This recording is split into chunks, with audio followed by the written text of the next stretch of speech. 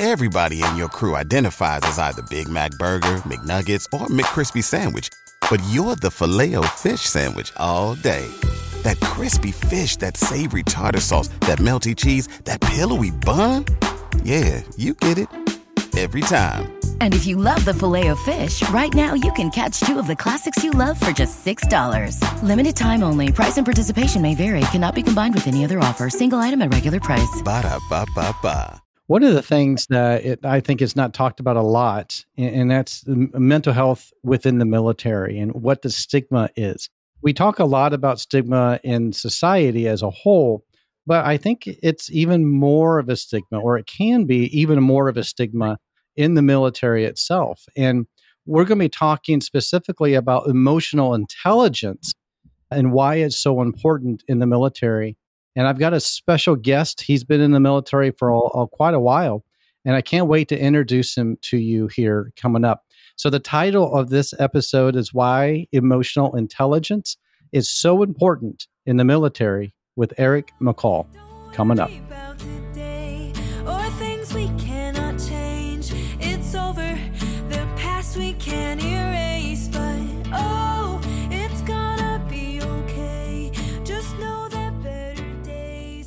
Welcome to the Mental Health Today show. My name is John Cordray, and I am a licensed therapist, and I am the host of the Mental Health Today show. And I am delighted that you are here. Thank you so much for being here. I also want to direct you to the website. Sometimes I don't always say that in the episodes, but I do want to emphasize that now. Go to mentalhealthtodayshow.com, mentalhealthtodayshow.com. There you can see all of the archive episodes and the blogs and different things there that are very valuable to you. You can read the show notes, and everything that we talk about in the episodes are in the show notes as well. Well, let me get to this episode. We're going to be talking about the military, and a lot of you who are listening, either you are in the military or somebody or have a loved one that either is currently serving or has served in the military. And this is going to be a really, really good episode, and I can't wait to introduce to you Eric. But let me tell you about his bio first. Eric graduated from West Point in 2003, the William and Mary MBA program in 2013, and the U.S. Army School of Advanced Military Studies in 2019. He has served in various leadership positions throughout his career, including an active duty logistics officer, platoon leader, and battalion commander. And I also want to point out, and I think Eric will say this as well, the views that Eric talks about here are his own, and they're not necessarily the representation views of the Department of Defense or its components. So I wanted to make that very clear. Well, Eric, thank you so much for coming on. Hey, thank you. It's a joy to be on the show, and emotional intelligence is something that is very important to me, although I will admit that it hasn't always been. So it's something I've kind of grown in. And as you said earlier, what I say today isn't necessarily the view of the Department of Defense. This is me speaking in my personal capacity, but it is something I enjoy talking about. Oh, that's awesome. And I appreciate you taking the time to come on and share your experiences with my listeners. And so welcome, first of all. And I also want to mention my voice is a little bit raspy. You might notice I'm getting over a cold. And last week I lost my voice completely, and I'm just now getting it back. So I wanted to mention that because I am a little raspy today. It's all right. But yeah, well, I think you and I were chatting earlier, I think, about emotional intelligence. It's interesting. Having been in for, I think, 19 years now, I spent the first 5 years of my career as an infantry officer and then considered getting out of the Army. And this was 2007. I just come home from Iraq, very frustrated, very angry, not really sure this is what I wanted to do. And I had a fantastic battalion commander who I talked with for his advice. And I'd wanted to get out and work for FedEx or UPS or Amazon or do something like that in the civilian sector. And he said, if you like logistics, try it in the Army. And if you like it, you can stay. And if you don't, well, then you'll have some experience when you leave. And I would not have used the term emotional intelligence back then. And that's a fairly small example. But this is a leader who was able to kind of he clearly acknowledged the frustration, the anger, kind of where I was. And he was able to sort of give some good, solid advice in a very calm way. And I've never forgot that. He is part of the reasons that I've stayed in, because it was a leader that I worked for who was kind, who was compassionate, who was a good man, who was a good leader, and clearly very emotionally intelligent. Now, that doesn't mean he was a pushover. He could make the hard calls when he needed to. He was a fantastic guy to serve with in Iraq. I trusted his leadership. I trusted him tactically. A fantastic infantry battalion commander. But it's been good when I've had the opportunity to meet leaders like that. I've always admired leaders like that. I would like to be a leader like that. But I'll have to admit, as we talk through this today, John, emotional intelligence wasn't very important to me until the past couple of years. People may ask, hey, you've been in for 19 years, you've been a battalion commander, you've been around a little bit. How has emotional intelligence helped you? And the answer is, well, I really didn't care up until a couple of years ago. And so it's been a good change, I think. I think that is a cultural change that you are seeing in the military. There has been this very healthy, very good emphasis on creating a healthy culture, on making people feel heard and feel valued, on making sure that people feel like they can say what they need to say. And what do I mean by that? Well, what I mean is we have people from all over. I mean, a lot of our young soldiers, sailors, airmen, Marines, Coast Guard, they come in at 18, from wherever they were, and whatever they saw at home or whatever they saw where they came from, to them, that's normal. Whatever skills or experiences or perspectives they have, they may have never examined them. And so part of welcoming them into the military culture just in general is, hey, this is how we do things here. This is what we value and this is what matters. And I think every military leader plays a role in setting the tone for that unit. You won't know everything that goes on. You can't. You won't know everything that's going on in everyone's lives, but you can be the kind of leader that people feel comfortable talking to, that people feel comfortable sort of being around. And that's something I've learned, especially when I've spent large amounts of time away from home. As you and I talked about, I was away from home for a year. I got back this past June. And I had a unit full of soldiers who were also away from their families for a year. So it became, hey, not only how do we get the job done, how do we have efficient systems and processes, because we had a lot of work to do, but how do we make sure people feel valued? How do we make sure they feel like they matter, that they feel like they're part of a community that genuinely cares about them, especially if they've never been away from home before? And so it was a great learning experience for me. I may be getting a little bit ahead of myself. You may have other questions, so I apologize for just taking off at a sprint. No, I love that. So very interesting. And I'm really excited to hear you say that it's really starting to become more accepted within the military. I think that's so critical. And you talk about emotional intelligence, and I would love to get your feedback. Well, how would you describe emotional intelligence? Well, I'm kind of stealing from Daniel Goleman, and I'm probably mangling the quote, but I really like some of the definitions that he used. It's the ability to understand, hey, what am I feeling and why am I feeling it? And how am I kind of expressing it in healthy ways? I think he may use the term emotional regulation, or emotional self-regulation are terms I've seen, because you can't really deal with your emotions unless you acknowledge, or really unless you can name them. Mm-hmm. And that can be hard.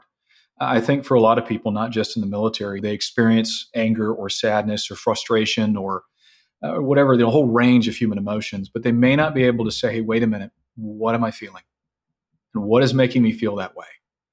And they need to be able to do that, because you will regulate your emotions somehow. You may have somebody that, for example, all they know is they go home and they play video games for 5 hours a night, and they've never really examined why they do that.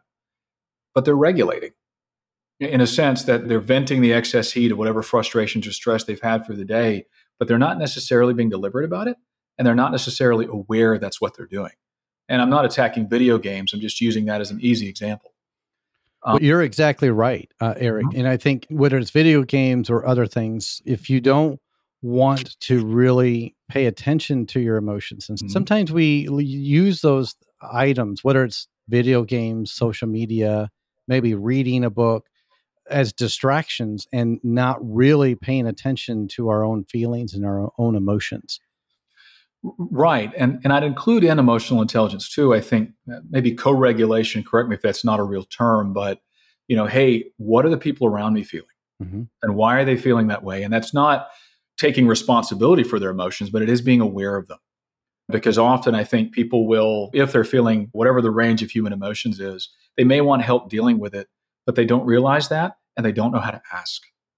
And so that becomes the person that's always constantly venting their emotions, but never really dealing with them or never really looking at circumstances. They're just venting. They're just always angry or whatever it is. And that has been a conversation I've had with I've had to have, I think, is about emotional intelligence.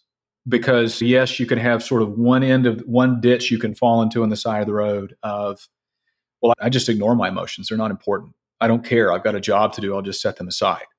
Well, you can't do that because your emotions will show up somewhere, somehow. They're not going to go away because you ignore them. But the other ditch, as we get into co-regulation, is, hey, I'm just going to spew my emotions everywhere on anybody who will listen. And that's not necessarily helpful either, falling into either one of those ditches. So I would define emotional intelligence as sort of that wisdom, that discernment, that self-awareness of what am I feeling? Why am I feeling it? How am I expressing it? The people around me, what are they feeling? Why are they feeling it? And is there some healthy, appropriate ways I can help them? And so that's kind of where I'd go with emotional intelligence. And the military is a people business. We spend a lot of time, obviously, in close proximity to other people, often under tremendous stress, sometimes in physical danger.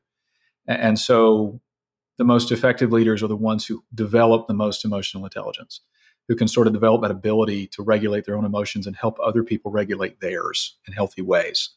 If I'm off the mark, please tell me, but that's my layman's understanding of it. No, I think you hit it right on the head and very clear and detailed. And as you were talking and describing that, I was thinking about this battalion commander that you were describing earlier that talked to you so long ago. Mm-hmm. And he helped you kind of think through, hey, what about logistics within the military? Mm-hmm. And that was a long time ago.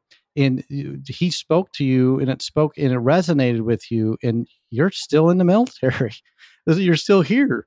Right. Well, I think, and he's a great example of this, and I'm glad you brought him up again. People may forget what you say, but they'll always remember how you made them feel. Mm. And that's something that it's very easy to forget. And that battalion commander, he did not say, what are you whining about? Like, shut up. Or, hey, other people have it worse.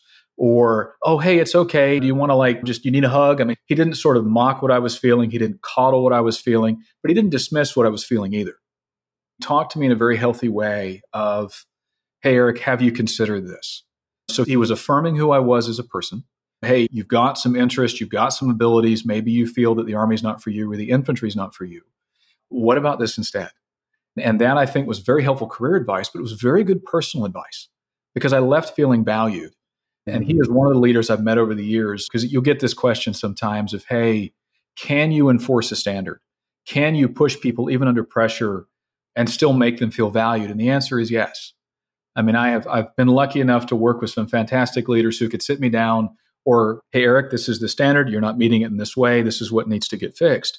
But they could do it in a way that wasn't humiliating or shaming or anything like that. It was just a healthy, hey, Eric, here's how you need to get better. And so I could walk out of the room as a better officer and a better man for having had that conversation.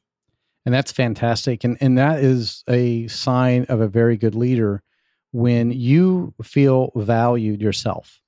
And that's exactly what you're describing. And I know we have talked before, and you have had people come up to you in the military, correct? And you have helped them with mental health struggles or emotional intelligence. And have you applied that with those who have come to you for advice or help? I've tried to, and I would hope that I've had some positive effects on soldiers that I've led or soldiers that I've worked with. And yeah, there's one case in particular, and I didn't even realize it at the time. Like, I didn't realize what was going on. This is while I was gone for a year. I did not know what he had going on back home. And I did not find out until later that it meant something to him, that I and the other leaders I had in the unit actually cared about it. And that meant a lot, because every leader, I think we all, regardless of where you work or what field you lead in, we all know the right things to say. We all know how to show up and say, hey, I'm the new manager here, or hey, I'm the new commander here, whatever it is. And I value candor and I care about each of you. But the speech really doesn't impress anybody. What matters is the 1,000 little decisions that you make every day that show that you actually do care. If you say you value candor, and the first time somebody is actually candid with you, if you get angry or defensive, well, they're not going to be candid with you again. Or the first time that they communicate a need, or maybe that you perceive a need, hey, if you help them find somebody who can help them, they'll remember that. If you value them, they'll remember that. But if you dismiss it or ignore them or tell them, hey, just stop whining, hey, get back to work, hey, nobody cares, they'll remember that too. And so it's been very humbling to me to realize, hey, if you're in a leadership position, regardless of where you are, people are paying attention to what you do. And I had a very humbling lesson. I had a fantastic, when I was a battalion commander, I had a fantastic sergeant major, great guy to work with. He was my senior enlisted leader in the unit, fantastic source of advice. And he was also always honest with me. And we would have breakfast together every day. And we would talk about what's coming up for that day or soldier concerns we were aware of. And I remember there was a period of a few days where I was very angry about something in my personal life. It was not work related at all. And I thought I was hiding it pretty well. I thought I was acting the same at the office. And he kindly said to me, "Sir, I don't know what's going on, but you're putting everybody else on edge." And that was a very humbling realization that, hey, people will pick up on what you're thinking and feeling. And if you're in a position of authority, it may make them uncomfortable because they don't know what you're going to do. And so that was very humbling. And so I also found that identifying people around you who are good at this is really critical. It's sort of this iron sharpening iron concept where, hey, if I find the people in my organization who do this well, who can cover my blind spots. And in my case, I was very lucky. I had a fantastic sergeant major who was very emotionally intelligent and very helpful to me. I had a great executive officer. That was my second in command. He was a major, also very good at it. And I had some other fantastic leaders who were very good at making people feel welcome and feel valued. And so it was a good dynamic, but it took some very deliberate analysis of, okay, how am I going to do this? How do I make people feel welcomed? How do I make them feel valued? How do I make them want to do a good job every single day they're at work in a positive way, not by driving them, like by yelling or shaming or humiliating, but by, hey, we're going to do a good job today because people are counting on us. And I was really lucky. I had some really talented, fantastic people to work with. And that was a really big help. And they could maybe help in situations where I didn't have the background or the skill set. And that was great. I was so lucky. Yeah, it makes a big difference when you have a team that believes the same things as you, the same values with emotional intelligence.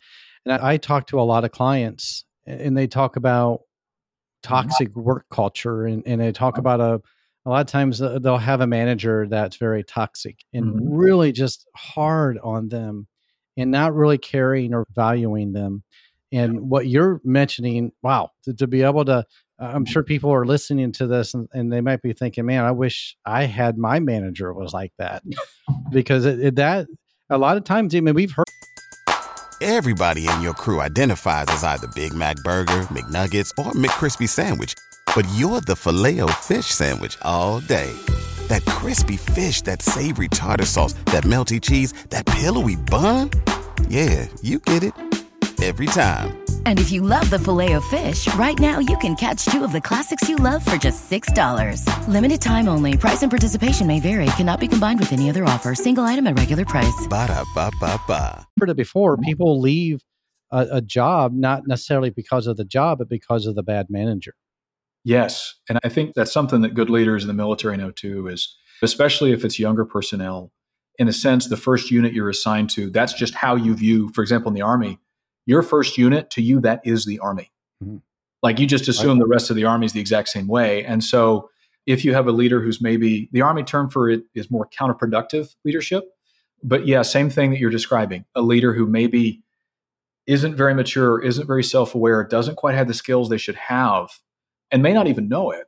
Yeah, that can do some damage. And so I think that the best thing that every leader can do is not only to be self-aware of their own strengths, their own weaknesses, their own shortfalls, but also be willing to listen to feedback from others. Kind of take that honest, sincere feedback. And there's an art to that. Because I've found that, at least for me, I've had to learn, how do I provide feedback in clear, honest ways that doesn't humiliate people? And how do I make people feel valued in a way that doesn't feel awkward or kind of hokey, if that makes sense? We've all seen that manager that read a book on leadership and it said, make sure to tell your employees this. And so they sort of parrot that phrase.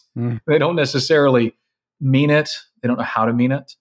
And so and again, I've been very lucky to work with some leaders who did this well, who could make people feel valued and make people feel heard. And yeah, one of the jokes they'll tell you in the Army too, in that vein, is, hey, look, when you become a battalion commander, you do not get any funnier and you do not get any smarter, but people will pretend that you do.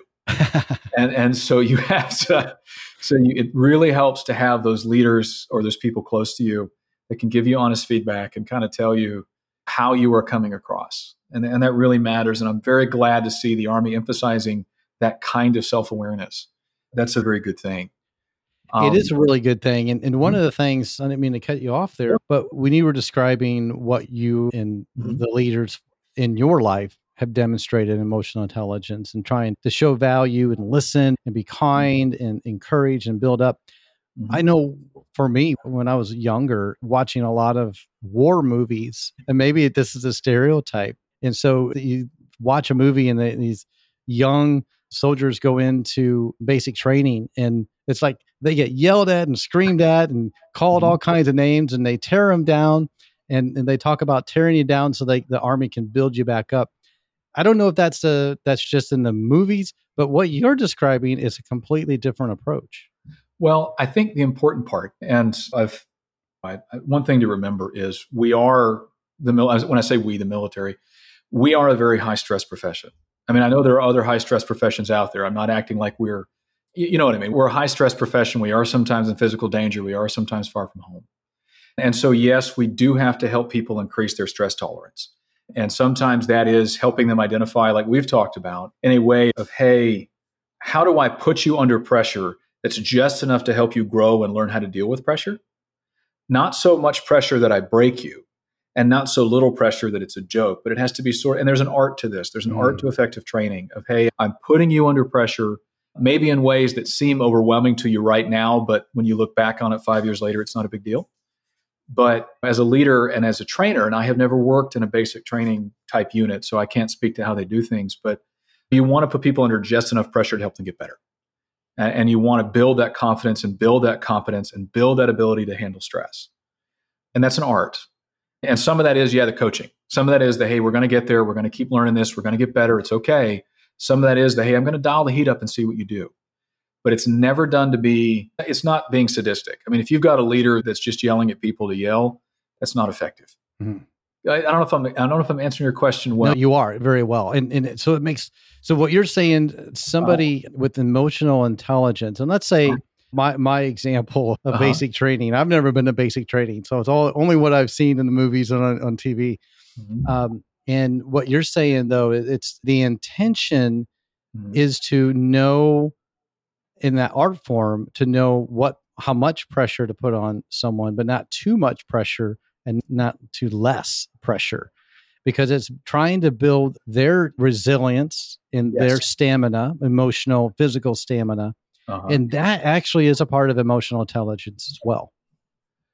Yes. I mean, and I'm sure that, if you like, I can try to find some more people to interview that are more knowledgeable on this than I am. But there's a lot of research that the military has put into this, and I'm sure that probably law enforcement and other fields have too, of, hey, how do I help you find ways to be more resilient to stress, more resilient to traumatic events? Please ignore the Labrador behind me. He's wondering why I'm not paying attention with him right now. But hey, how do I build your resilience to stress? How do I help you build the ability to handle stress? And how do I dial it up? And so it becomes this, and I think there have been studies on this. There's one of the books I'd recommend is The Body Keeps the Score by Bessel van der Kolk. And also Diane Langberg has done some good work on trauma. But if somebody has a sense of purpose and a sense of community, they are much more resistant and resilient to traumatic events. And if I understand it correctly, one of the causes of trauma is a sense of, hey, something bad is happening to me and I am powerless, or the people that are supposed to help me aren't here to help me. Exactly. And that can be abuse, that can be a traumatic event of some other kind, but that's what tends to cause damage. But if you have people that feel like, hey, I have been placed under stress before, I have been trained in the skills that I need, I am surrounded by people who are beside me and who will care for me, and I care for them, and I am beside them, and we are in this together, I think that will help somebody become a lot more resilient to trauma. Obviously, they're not immune to trauma. They're not immune to pain. They're not immune to sorrow or grief or to difficult circumstances, but they're much better able to process it and work through it and handle it, if that helps. I don't know if I'm explaining it well. Again, this is not my field of expertise, but you're right, though, that emotional intelligence matters because it's being able to look at people and say, as I'm training them or coaching them, how much stress can they handle? Mm-hmm. Because we talk about time management, but energy management and stress management is also part of leadership. Absolutely. And a big part of emotional intelligence is learning your own limits and trying to push yourself as well. And whether it's emotional regulation or maybe it's pushing yourself, maybe you're at a fatigue and physically you want to push yourself. But you also then look at someone else and try to put yourself in their shoes and have empathy towards somebody else and not automatically judge them, but to ask. That's kind of the same thing that when I worked in the school systems, and one of the things I try to help the teachers and the staff to think about with students who are reacting, they react out of their trauma, like you were mentioning. Yes. And instead of asking or thinking to themselves, what's wrong with this child? There's something wrong with this child, and this child needs to be punished. But instead of that, the emotional intelligence part would be, instead of saying what's wrong, it's what happened to this child. It's a much more empathetic and a better way of addressing the situation, because now when you come from that standpoint, what happened to this child, you're less likely to want to punish them, but then wanting to help them. Yeah. And I think that's a great point. And again, as I mentioned earlier, you get a little bit of everybody in the Army. They're coming from various places, various backgrounds. I don't know what their home life was like. I don't know what coping skills they were taught or not taught. I don't know how self-aware they are. And so part of that is, hey, there may be fractures that I can't necessarily heal, but I have to make sure that you know where to go to help heal those, to help you become more resistant to stress and more resistant to trauma, and just to be healthier. I'm not a mental health professional. I cannot give that kind of advice. But if a soldier needs to see one, how do I make sure that they feel they can without a stigma and without shame? And they can get the help that they need. And maybe examine some of the behaviors or assumptions that they came into the Army with that maybe they've never thought about before. So it's an art form. I've seen some leaders who are absolutely fantastic at it. I wish I was half as good as they are. But we're very good at helping people deal with stress and learn how to manage stress in healthy ways. And that's the other thing I've sort of learned in leadership, is that the leader's emotional regulation is contagious. And I used to tell my lieutenants that as a company commander. This was a long time ago, but I said, look, you should be the calmest person in the room. Regardless of the situation, you should be the calmest. If you're the leader, you should be the calmest person in the room. Because it doesn't mean you're lazy, doesn't mean you're indifferent to danger or stress, but it does mean that you project an air of, hey, it's okay. Yeah. Here's the decisions we need to make. Here's what we need to do. Let's go do it. And that's an art form. But I wanted to hammer that home of, you need to be the calmest person in the room, because if you're the senior person present and you're panicking and you're flipping out and you're losing your mind, it's going to undermine everybody else's confidence in you and in the situation and in the unit. And they're going to start getting a little agitated too. And they may not even consciously realize it. So you've got to be the calmest person in the room. And that's to loop all the way back to the question you asked me 30 minutes ago. That battalion commander, and I remember, this is a long time ago, but I remember that battalion commander I told you about at the beginning of the story. He also had a fantastic XO. And that XO, a man I deeply respect. The battalion commander has since retired. That XO is now a general. But that XO was also very calm and regulated very well. And I remember just listening on the radio, and they would literally be in gunfights, and that XO would be very calm. And it wasn't, I'm sure he was dealing with stress. But he was calm. Yeah. And he was he was in control. He knew what he was doing. He was well trained. He was competent. He managed the stress well. And that inspired, I'm sure that inspired confidence in everybody who was with him as he was in a fight. So like I said, I've been very fortunate with some of the leaders that I've worked with, and I'm grateful for that. Well, and that's fantastic. And this has been just a really very helpful episode, Eric. And I really appreciate you kind of explaining the emotional intelligence and why it's so important in the military. I appreciate you letting us know of really the emphasis that the military is placing on emotional intelligence. That's very encouraging for me, and as a mental health professional. And so I appreciate you bringing that to light, and I appreciate your service to our country all these years and the years that you're going to continue. And thank you for not just the service, but the people and the soldiers that you have been in contact with, that you have helped with because of your emotional intelligence. John, I appreciate that. And yeah, I've got a long way to go. I think you and I have talked about that 2 years ago. I had a very kind friend who gave me a book on emotional intelligence, which is not a very subtle hint. And I realized, okay, this is going to take some work. And obviously you can't get there through just books. There's some great books out there, but you really have to get to know people. And I've been very lucky in the people I've been able to know. And I will say, I don't know, I can say this, I think, with confidence. If somebody listening to this is in the military, or if you have a loved one or a family member or friend is in the military and they're struggling, encourage them to talk to somebody.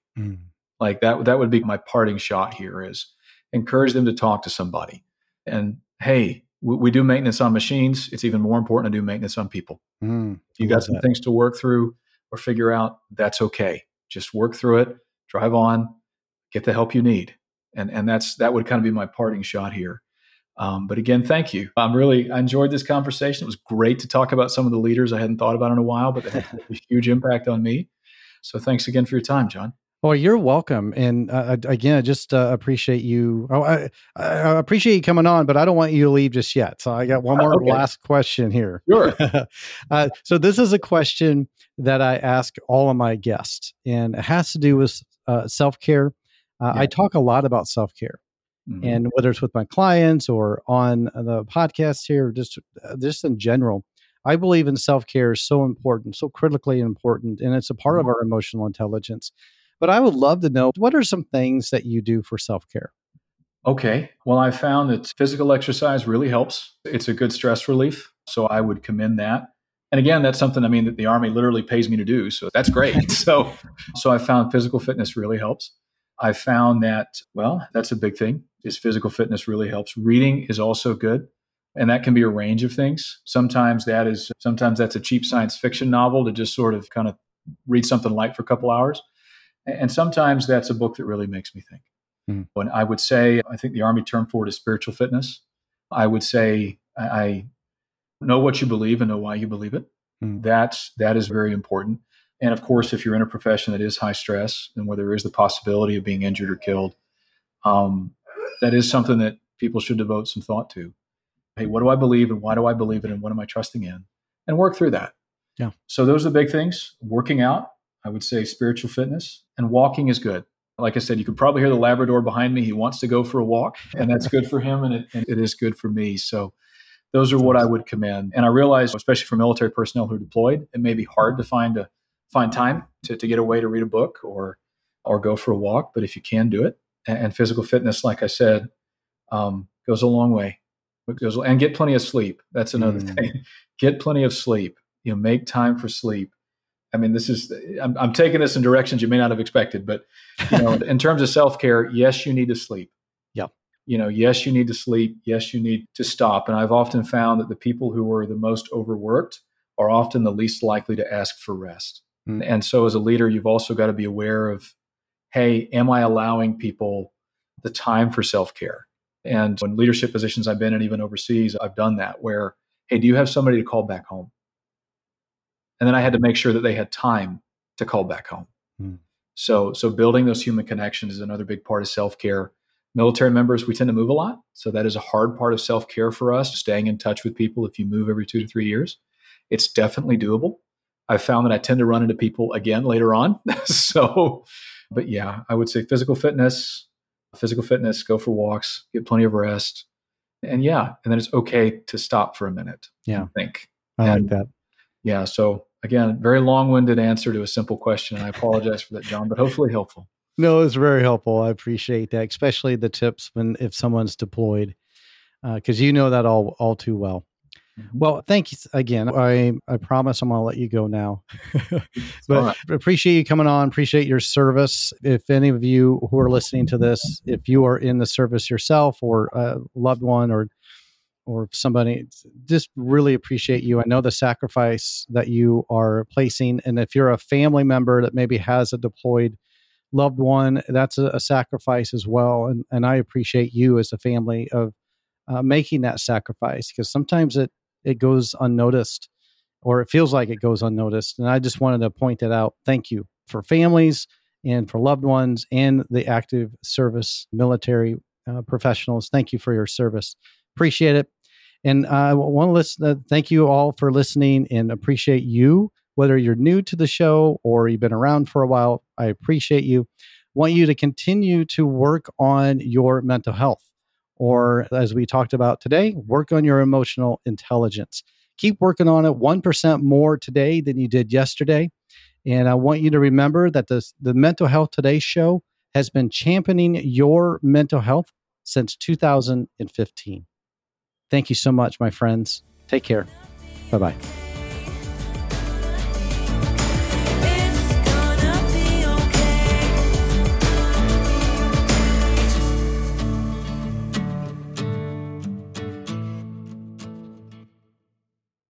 This year, build your credit history with the Chime Secured Credit Builder Visa Credit Card. No credit checks to apply. Get started at chime.com/build. The Chime Credit Builder Visa Credit Card is issued by the Bancorp Bank N.A. or Stride Bank N.A. members FDIC. Chime checking account and 200 qualifying direct deposit required to apply.